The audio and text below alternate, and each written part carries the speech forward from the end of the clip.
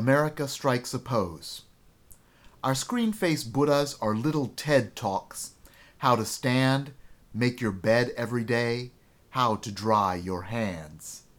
No one asks why we're slouching, why we don't feel like making our beds, why we're always washing our hands. There's something dirty about us, about this place. Secrets we've pushed aside. They haunt us in our dreams. We count sheep and lie. We slouch unclean. My mother says it looks like an elephant slept in my bed. She's right, as always. America's all about answers, but there are none. Who makes a TED Talk on the proper way to gnash your teeth? Maybe that just comes natural in America. That and lectures on grit.